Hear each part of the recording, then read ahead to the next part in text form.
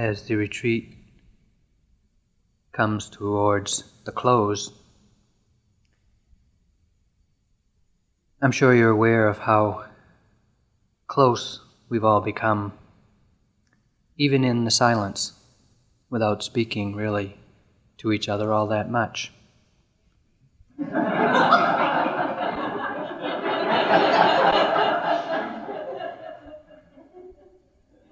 Well,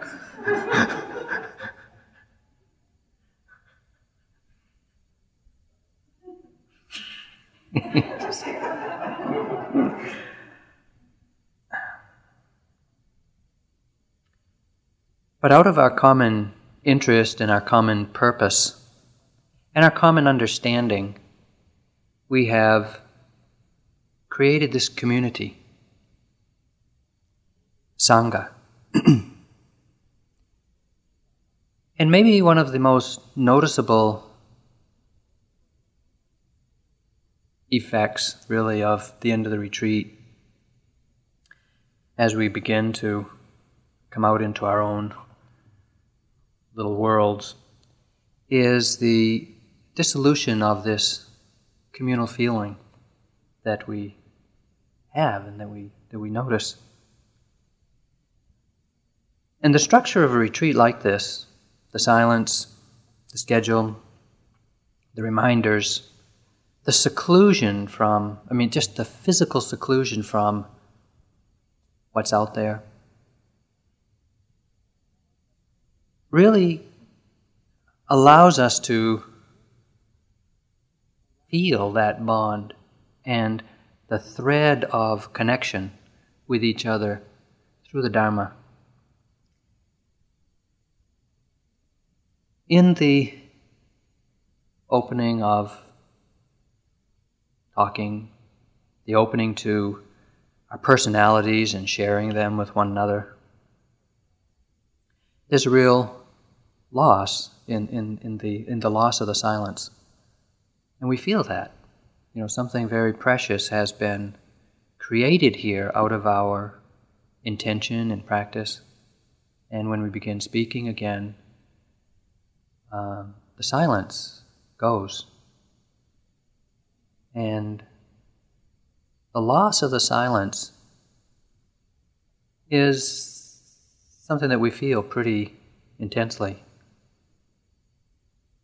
But along with the loss of the silence is really when we begin talking, the focus of our attention, the Dharma, the truth, the moment, starts dissipating into all those worldly things that we each are concerned about, and rightly so. And it's this dissolution of focus, or the dissolution of the oneness of our efforts and attention, that really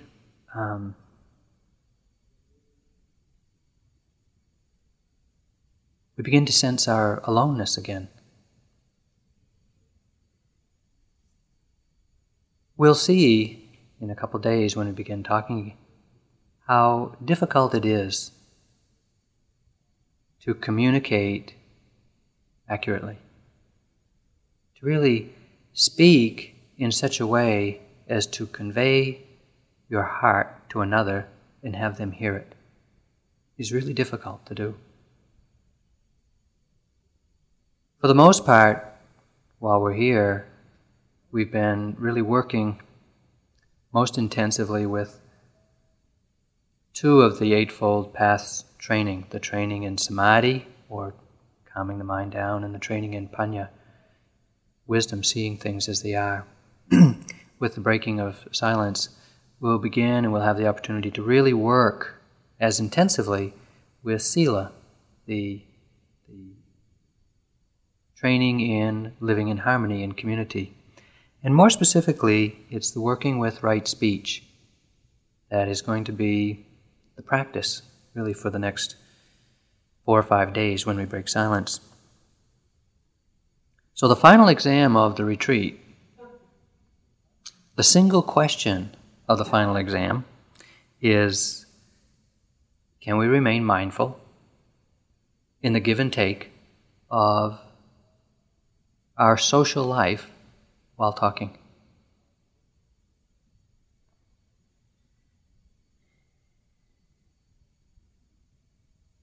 I want to speak about some of the conditions of right speech, because so much of our life outside of retreat is speaking. And we have this opportunity over the next few days of really practicing right speech, or seeing our speaking as a practice.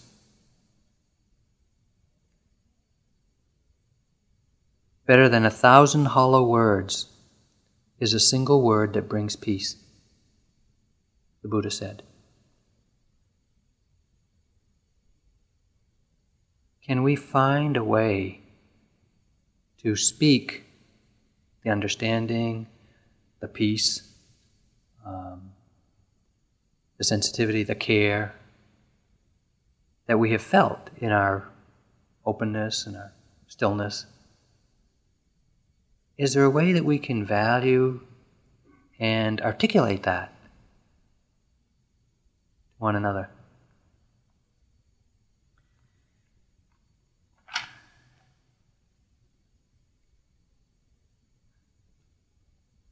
There's a poem that I really love by William Stafford about speaking, and I want to read it to you. It's called A Ritual to Read to Each Other.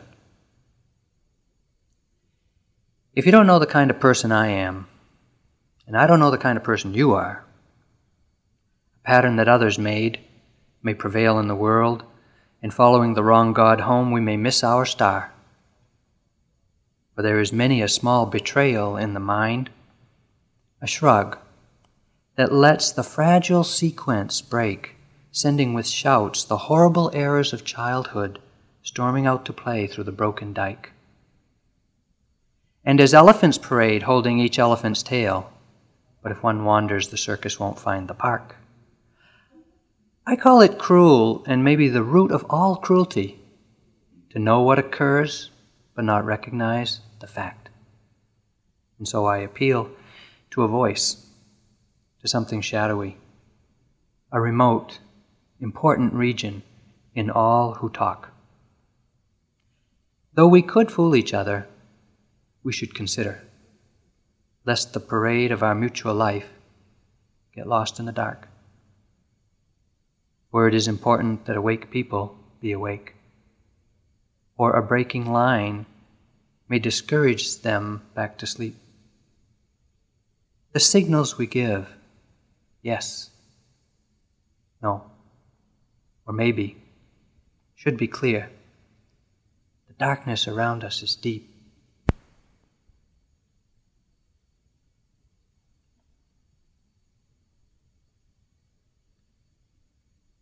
William Stafford. Words have power. What we say does really matter.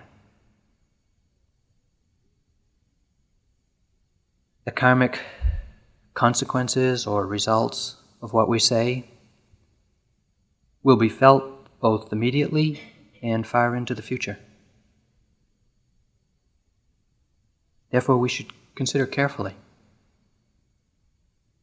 the signals we give when we speak. We speak for many reasons. Sometimes loneliness compels us to seek companionship. Sometimes we feel ill at ease with silence. Sometimes our emotions, excitement, anger, rage, love, fear, demand to be shared. And the who am I? What do I want? What do I believe? Is always erupting into our speech.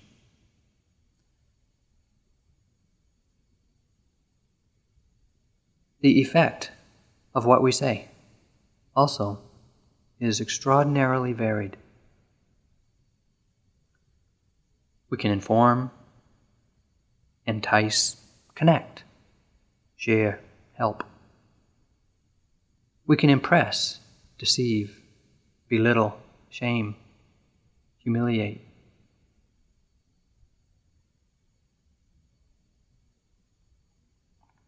It helps, in speaking, to really consider what it is you want from your speaking. Do you want to be right? Do you want to be loved? Are you seeking to impress? Why do we speak? It's difficult. I'm sure you may have noticed, even in trying to write a single note to put on the board or to a teacher here. What to say, how to say what you want to say without extra, clearly. Extraordinarily difficult. Our motivations are often unclear. We're not sure what we want. We're not sure what's motivating us. Sometimes they're conflicted, not just unknown. If, however, we pay attention to our intentions, we have less likelihood of regret, remorse, guilt, shame. But it's by paying careful attention to the effect of our speaking that we truly begin to use speaking as a practice. So the Buddha offered some simple guidelines, and like all of the Buddha's simple instructions, easy to understand, hard to do, for right speech, or speaking in such a way as to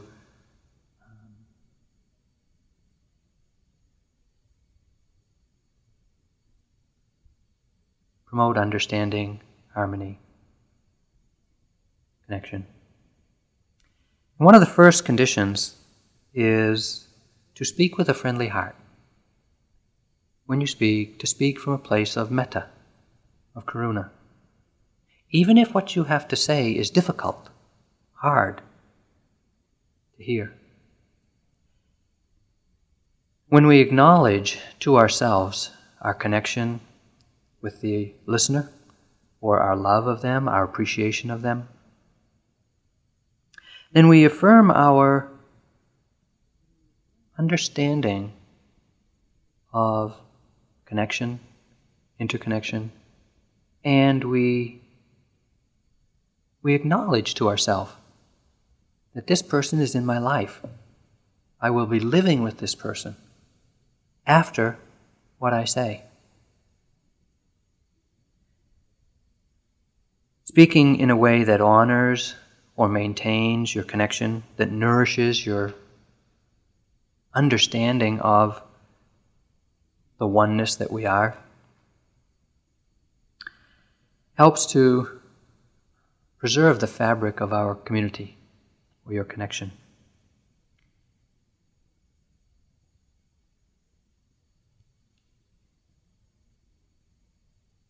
Some people, when we break silence, will be very easy to speak to. Those that you've known, those that you like, those that you've been impressed by in some way, may be easy. But there'll be others here. You know, your silent vipassana vendetta. Maybe the one who wants to speak with you the most.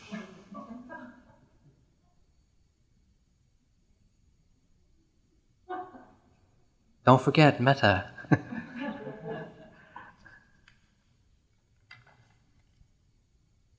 They say that speech which is not friendly is called pisunawada, and pisuna means fiend or demon.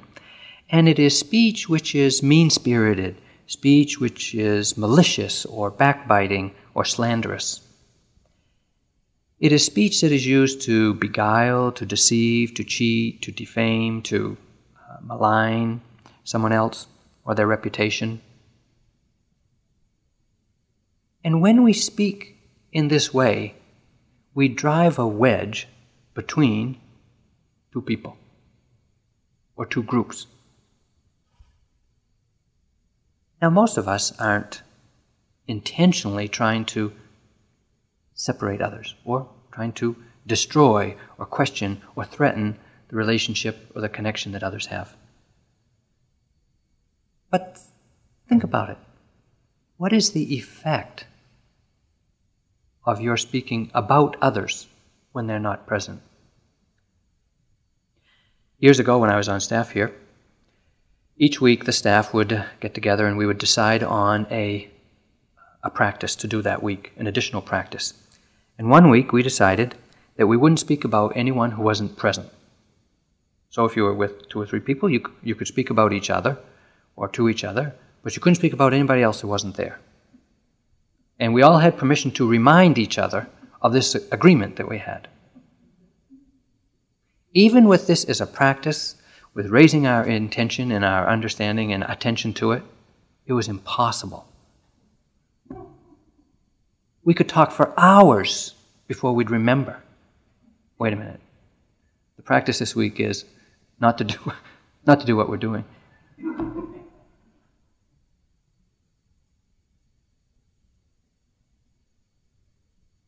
Over the next few days when we begin speaking, if you find yourself speaking about someone when they're not present, ask yourself, could you say to them what you say about them?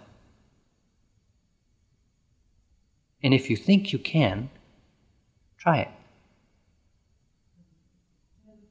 After all, this is a place of practice.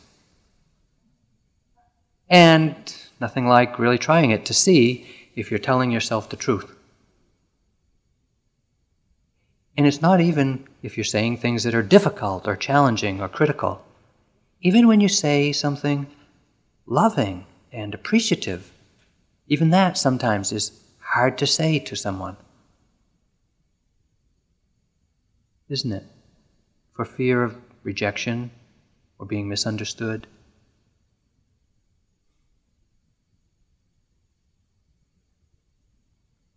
When we begin to heighten our attention to speaking about others and really checking out where we're coming from when we do speak about others, we begin to see what the glue of harmony is. It's care. It's really care, respect, and really precision in speaking. Being careful with our words.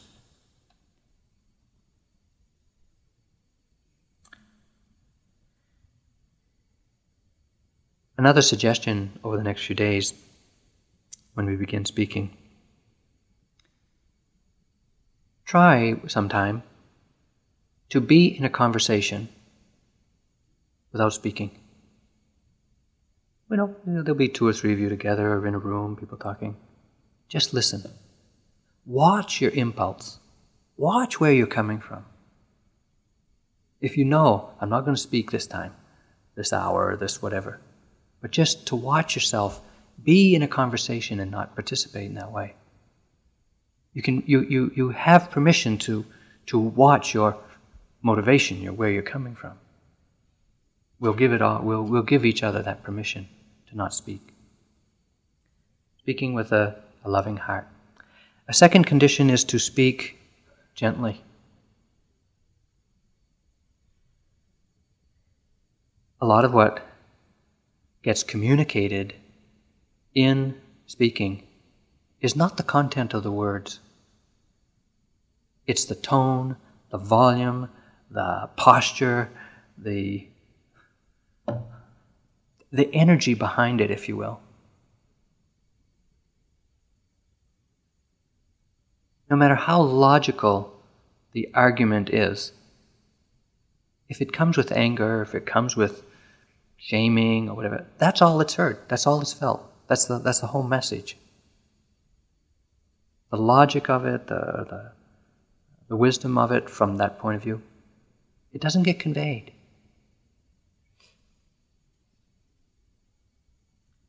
When we speak in a harsh way, in an unkind way, in a cruel way, or even in a severe way, with a kind of a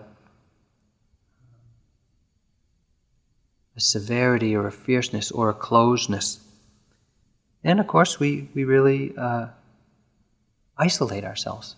We cut ourselves off from others, from those who are listening.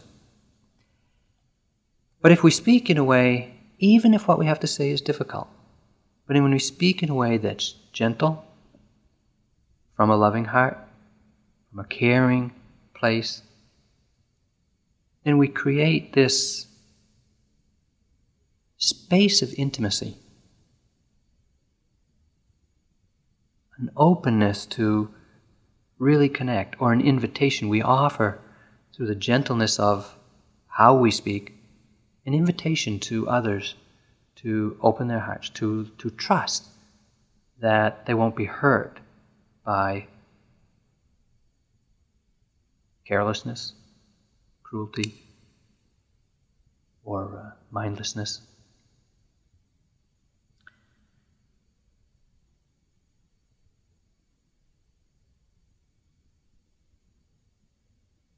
Sometimes it is difficult to speak what is maybe seen as being critical or questioning or accusatory.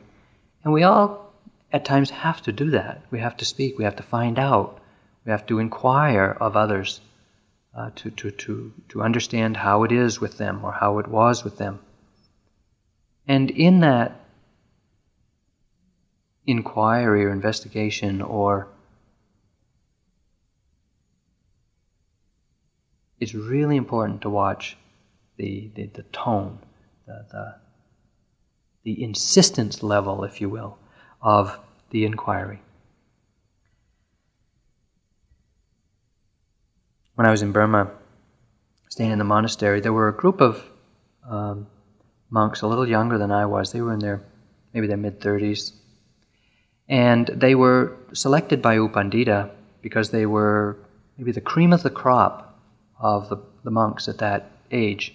Each year when they would have the national exams, and when the monks would be invited to practice, U Pandita would keep his eye out for those who were really superb, really the most academically, monastically astute, and those whose practice was most clear, precise, that just had the most foundation under it.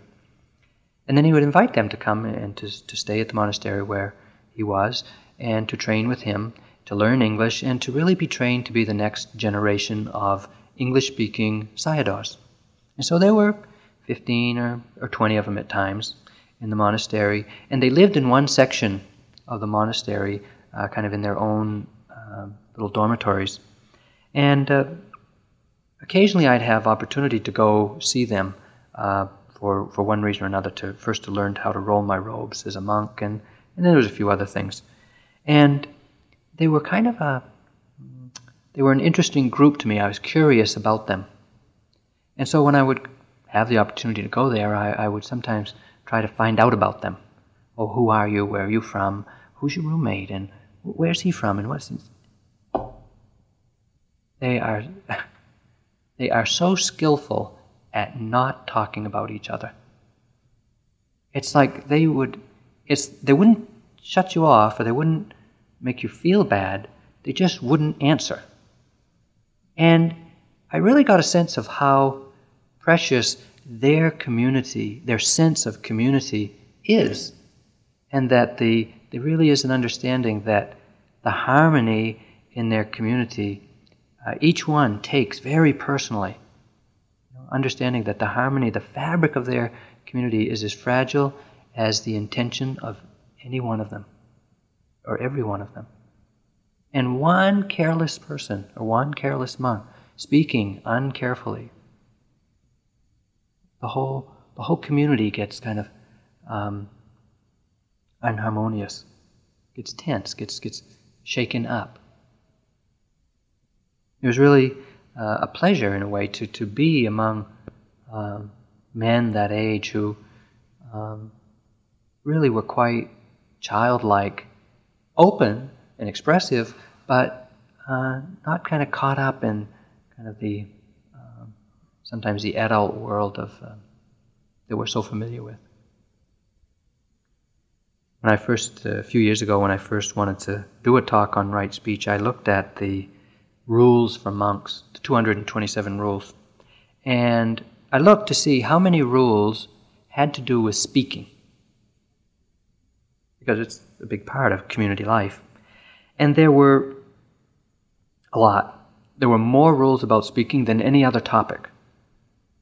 And some of the rules were having to do directly with the goal of purity, or purifying the mind and understanding. There were 11 of those. There were many that had to do with when, where, and to whom to teach, to share the Dharma. Very precise guidelines of when a monk can speak or teach the Dharma. And there were 26 rules that had to do with speaking that were solely with the intention of preserving the community. Solely with preserving the harmony in the community. Which is not necessarily samadhi or panya, development of stillness or wisdom, but just so that the community of monks who want to practice full-time towards liberation could live in a supportive community. It was really an indication of how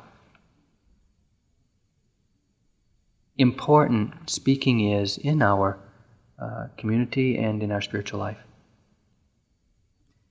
So speaking with a friendly heart, speaking gently. Third condition for right speech is to speak the truth. After all, our whole practice is really about the truth, coming to the truth of this moment and deeper truths as we open. The Dharma, the truth, the way things are. Without a commitment to speak what we know is true, what are we doing here? It's been easier for you in this retreat because silent most of the time.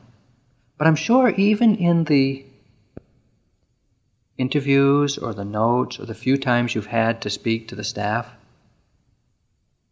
you see the tendency at times to exaggerate, to kind of expand the truth a little bit, to shade the truth a little bit, to be seen in a better light, to make your point a little more forcefully, to make something a little more dramatic.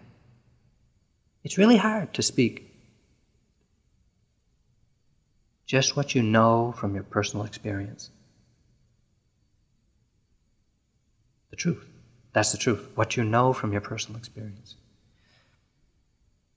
Now, a commitment to honesty, truthfulness, is really essential on this path.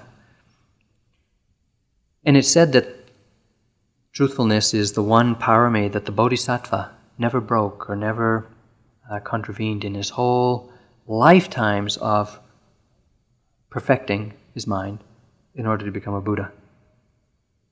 And we can see the power of truthfulness in those who we know have made a commitment to the truth. Gandhi, Martin Luther King. I'm sure there are others, but those are the two that come to my mind.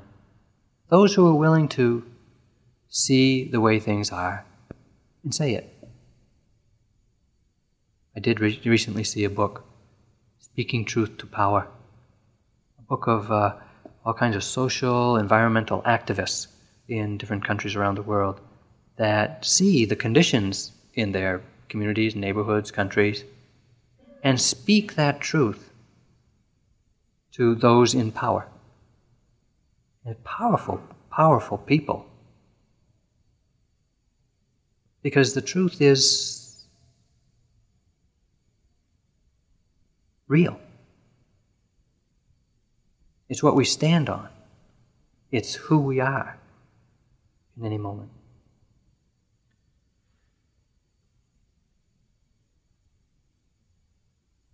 Sometimes when we first break silence in a retreat, you kind of wonder what to say to the first person that you meet or turn to, or what do you talk about?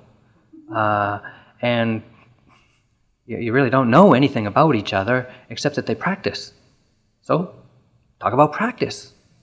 How's your practice? How's your retreat?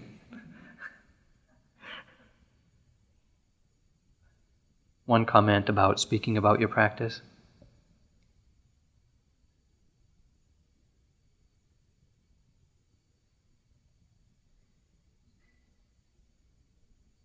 How to say it?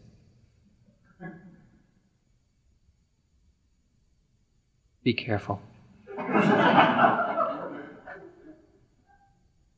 I've seen in my own life, both around practice and other events, that a whole event, a whole 3 months, or a whole event, whatever it is, can get condensed to 2 or 3 phrases, and then it gets condensed down to about 3 words, and then 1 spin.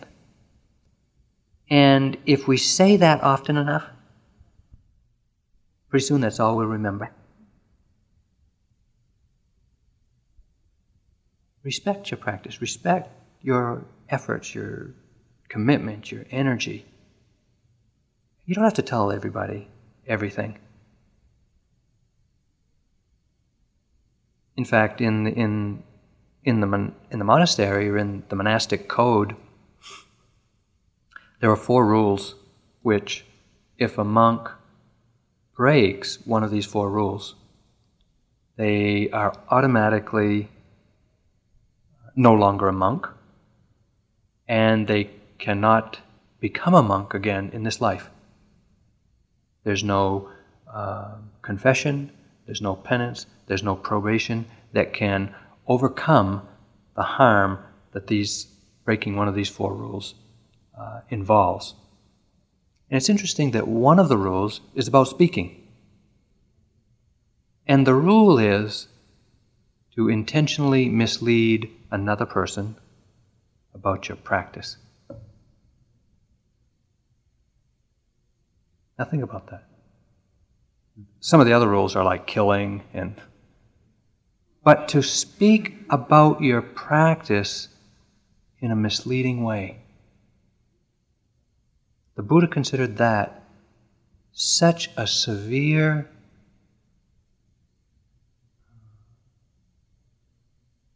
harm to your own aspirations and to the faith of the listener, that it was that grave an offense. And so we should look at that and say, what happens? What really goes on when I talk about my practice in a kind of inflated way? It's easy to inflate our practice. How's your practice? Great. Really? Well,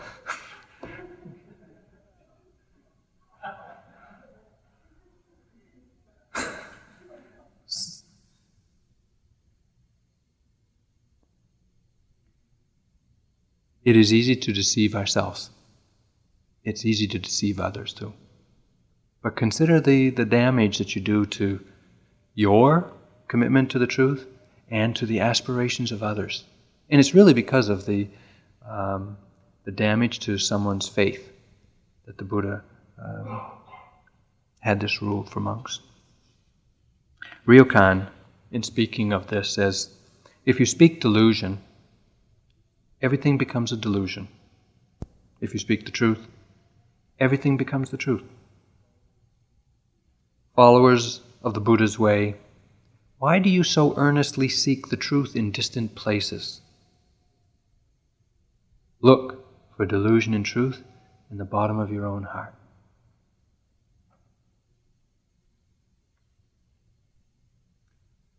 So now I have to ask you, you've been practicing for at least 3 months, maybe many years, to realize the truth, the Dharma. Have you made a commitment to always tell the truth?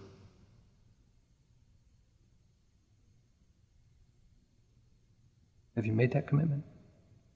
Have you seen the value of your practice grow to, or your commitment to practice and the truth grow to the point where you can make this vow to yourself to always speak the truth.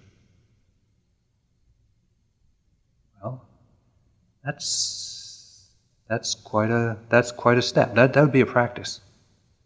On the other hand, are you a liar?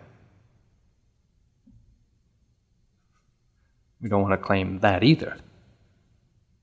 So what are we? Where are we on that kind of spectrum? Do we tell the truth when it's convenient?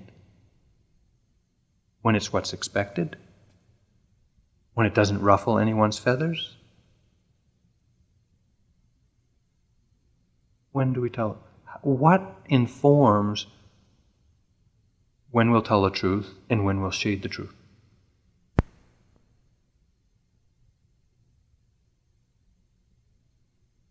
Something to pay attention to. And to not take lightly the power of deception and the power of a commitment to speak the truth. You know the story about the boy who cried wolf? He was the guardian of the community's sheep out on the hillside. And he got bored one afternoon and he says, "Oh, I'm going to have some fun with those guys, those folks in the village." So he hollers, "Wolf, wolf!"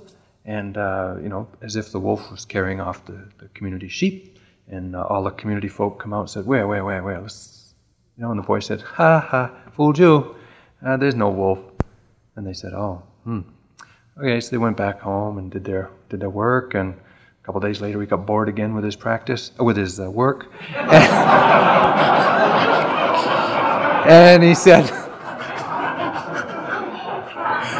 said, "Wolf, wolf." And all the community come out again to see what's going on. And he said, "No wolf, I fooled you." And the next day he was watching the sheep, and here comes this wolf, and he starts lugging off the sheep. And the boy says, "Wolf, wolf." And all the community people said, "He's just fooling us, don't go." They didn't go. Wolf took off with their sheep. Well, the moral of that story is, when we are conditioned to not expect the truth, when we're open to deception, open deception, then the whole community is without protection. Because you don't know what's true. And so now you just ask yourself, is deception or truth conditioned in our culture? Are we conditioned to really expect politicians and Wall Street and the advertising industry and Hollywood to tell the truth? No. We don't even expect it. We don't demand it. We certainly don't expect it. So what does that make us? Cynical? Alienated? Untrusting? Fearful? Because of a lack of commitment to the truth.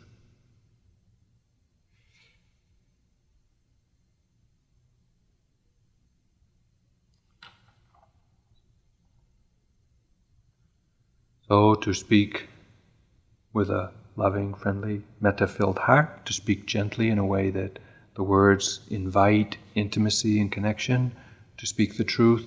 A fourth condition for right speech is to speak that which is beneficial to others. Well,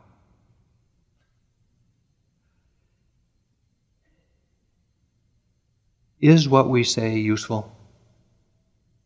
Is what we say beneficial? I mean, the Buddha said, better than 1,000 empty, hollow, meaningless words, thousands, is a single word that brings peace, or that points to peace.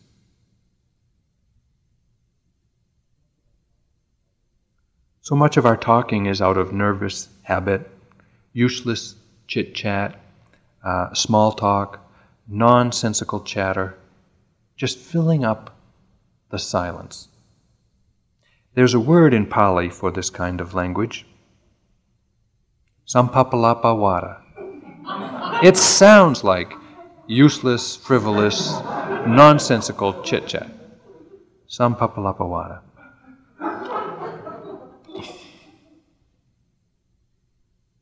as I think Kamala said the other day, consider before you speak whether what you say will improve on silence.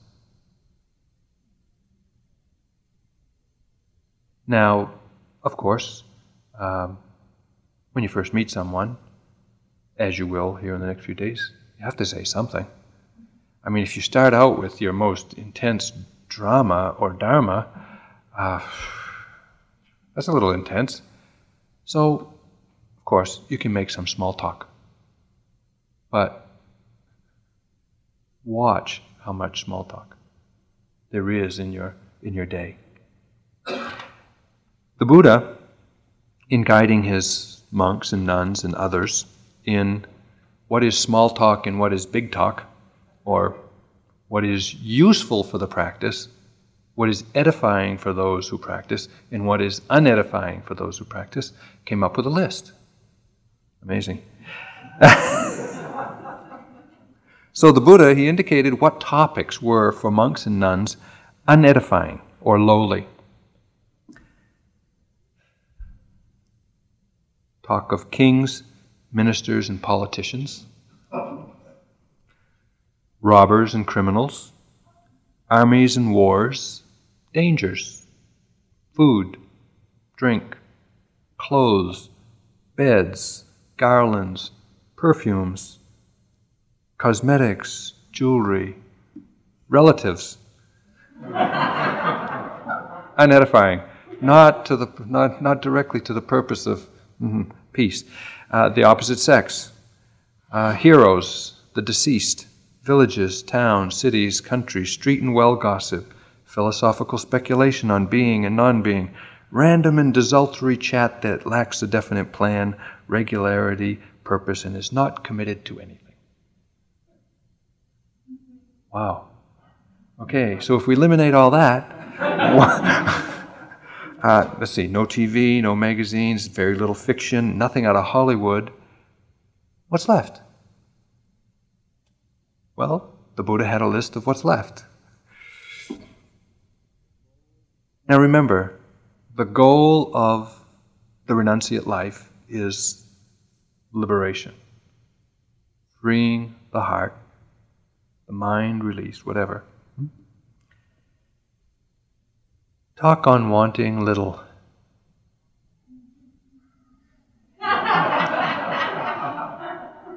Reminds me, a couple years ago when Kamala and I went home from the 3-month course, our mail had accumulated while we were home. Over 200 catalogs. Talk about wanting little. I have to get through that. Talk on wanting little. Contentment, seclusion, mental seclusion, physical seclusion. The benefit of being aloof from contact, energy, virtue, concentration, understanding, deliverance, the knowledge and vision of deliverance, freedom, the Dharma. How often? Really? How often? You know, you go out for dinner with some friends, you sit down in the restaurant, okay, I got a topic with her tonight. How about, any of them? Seclusion, contentment. It just doesn't ring, does it?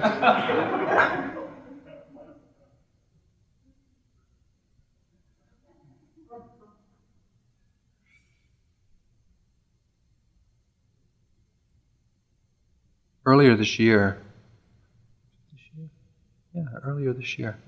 Kamala and I took a period of time, 2 months, to practice at home. And there were 3 other teachers that came and stayed on our land with us. And so we took a period of time to just practice and to take care of the minimal communication things that we had to do. But for the most part, we had several hours of practice a day alone. And then in the evening, we would get together and we would sit, and then we'd spend maybe 15 or 20 minutes just talking about our practice. it is so rich. It's such a support. It was what I looked forward to really just hear a little bit of how practice is. And it's not that it has to be great. I mean, it can be really difficult, as it is, challenging, tough. But just to share that, because it creates an understanding, really, that others care about your practice. They care. We care about your practice, or you care about each other's practice. I don't need to hear all of it, but that you practice, I care that you practice. That's what you hear when someone inquires how to go today. It's a great support, powerful support. And it's something that, wherever you live, however you work, whatever community you live in, there's someone who practices. Do you care that they practice?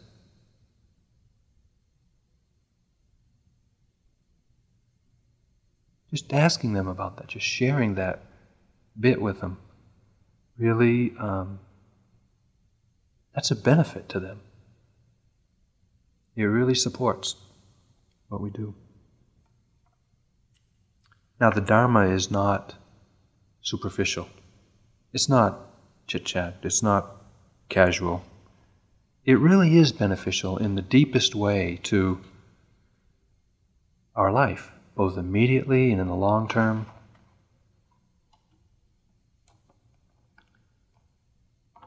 The task of a Kalyanamitta, or the task of spiritual friend, is to speak about practice in such a way as to encourage, to inform, to inspire, to lead on, if you will. But sometimes Kalyanamitta have to offer words which are difficult to hear. To really point out what is a limiting behavior, what is a limiting understanding to a good spiritual friend. And for that, you really need to be, sensitive and really know that you're coming from a place of caring for that person and speaking in such a way as to invite their intimacy, their reception. And then to really couch what you say in the understanding that it's beneficial, useful. The Dharma has tremendous power in the words of the Dharma. I'm sure you hear it, whether in the Dharma talk or hearing someone read from one of the Buddha's suttas. Tremendous understanding, inspiration, just faith can be aroused through sharing the Dharma in that way. In the monastic code, the guidelines for speaking is to reflect before speaking whether what you say will lead to harm for you or the other. And if it won't lead to harm, then to say. And reflect while speaking, is this causing harm to me or another? If it isn't, to continue. And to reflect after speaking, did this cause any harm, or was it harmless, blameless? If it was not harmful, then consider your speaking to be well-spoken speech. If it was harmful in some way, then to make amends. To go back to that person, to acknowledge what it is that caused harm.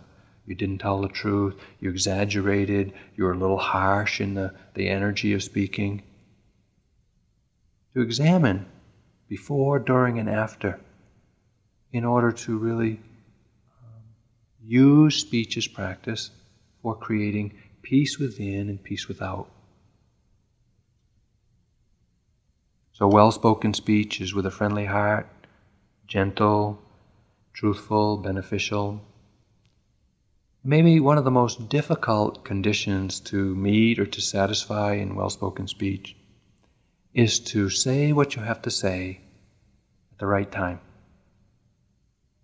And this requires patience.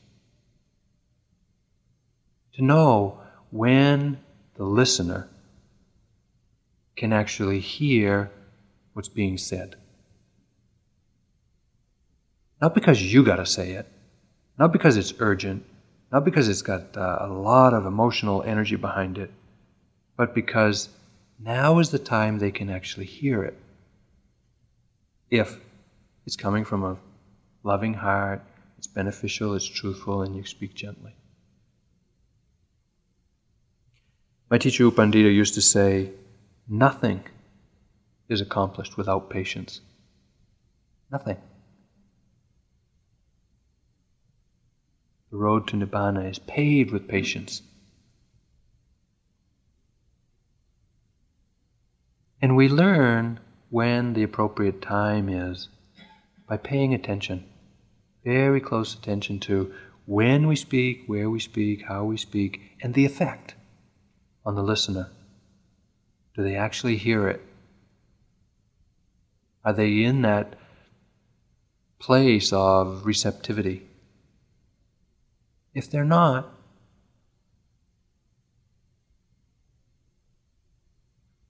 why bother?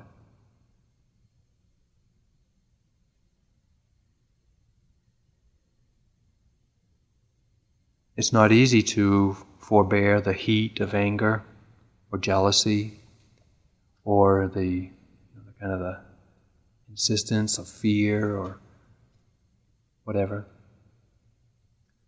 But it's important to consider, what really gets communicated. In the same way, you might consider when you speak about the Dharma. A cocktail party is not the place to speak about the Dharma.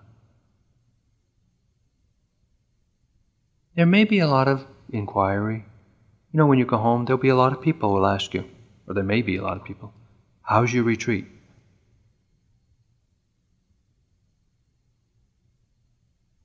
You might consider where they're coming from. Casual inquiry? Give them a casual response. Sincere inquiry? Consider what to share.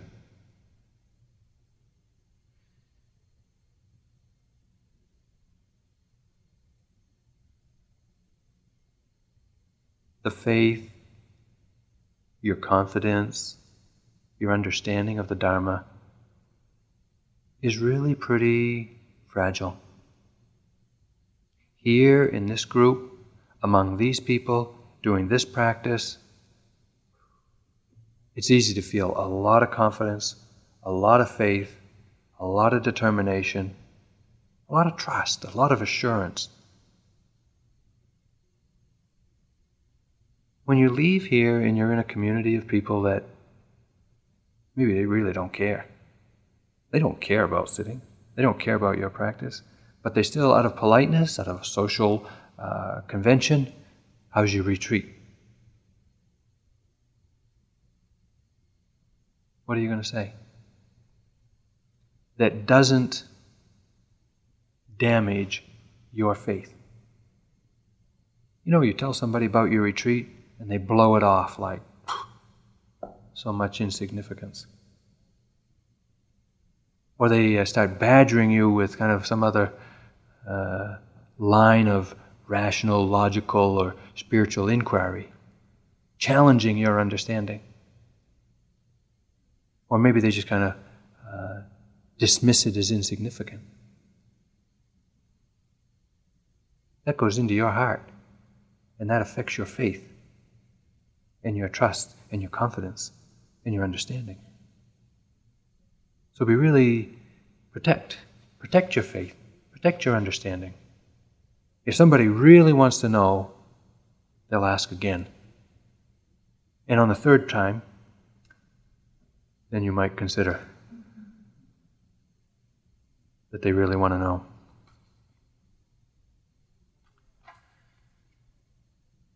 After all, when we speak about the Dharma, we speak about that which is not just out of the books or something you've heard, but it really is trying to put to words what we have come to feel in ourselves.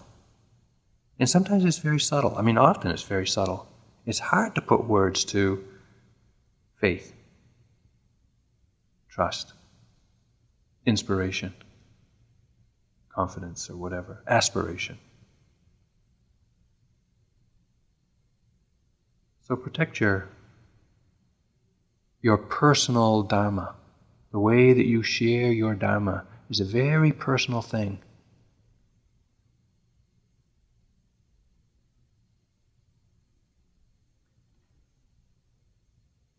There's an old Eskimo verse about the power of words. In the very earliest time, when both people and animals lived on Earth, a person could become an animal if he wanted to, and an animal could become a human being. Sometimes they were people, and sometimes animals, and there was no difference. All spoke the same language. That was a time when words were like magic. The human mind had mysterious powers. A word spoken by chance might have strange consequences. It would suddenly come alive, and what people wanted to happen could happen. All you had to do was say it. Nobody can explain this. That's just the way it was.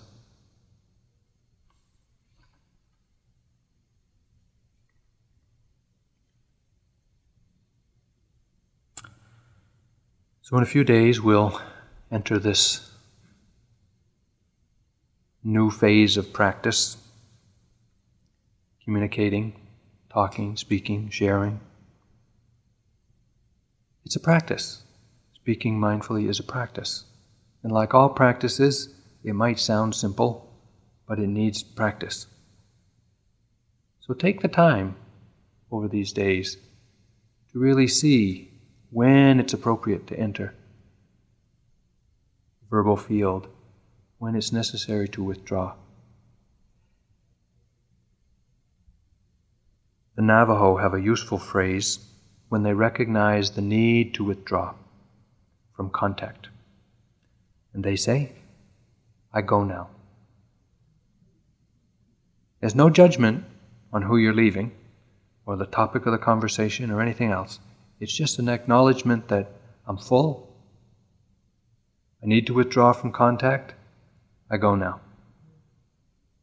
So I'd like you to give each other permission in the days of speaking that if somebody just says, you're talking to somebody and you're really into your thing, and they just say, "I go now."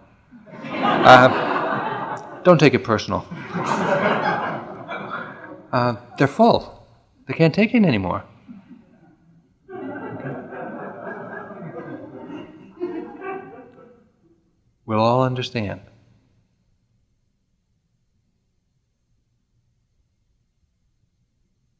So I go now. So let's sit for a moment.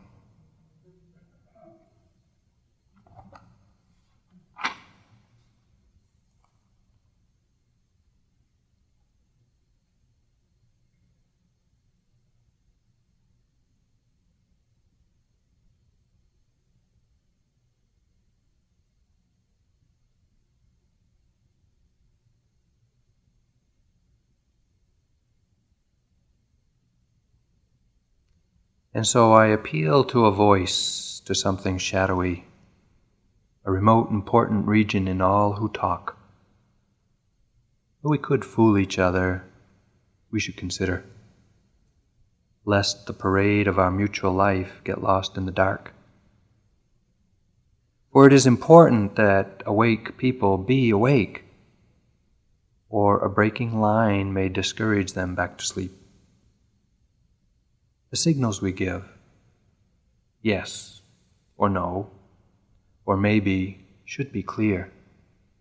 The darkness around us is deep.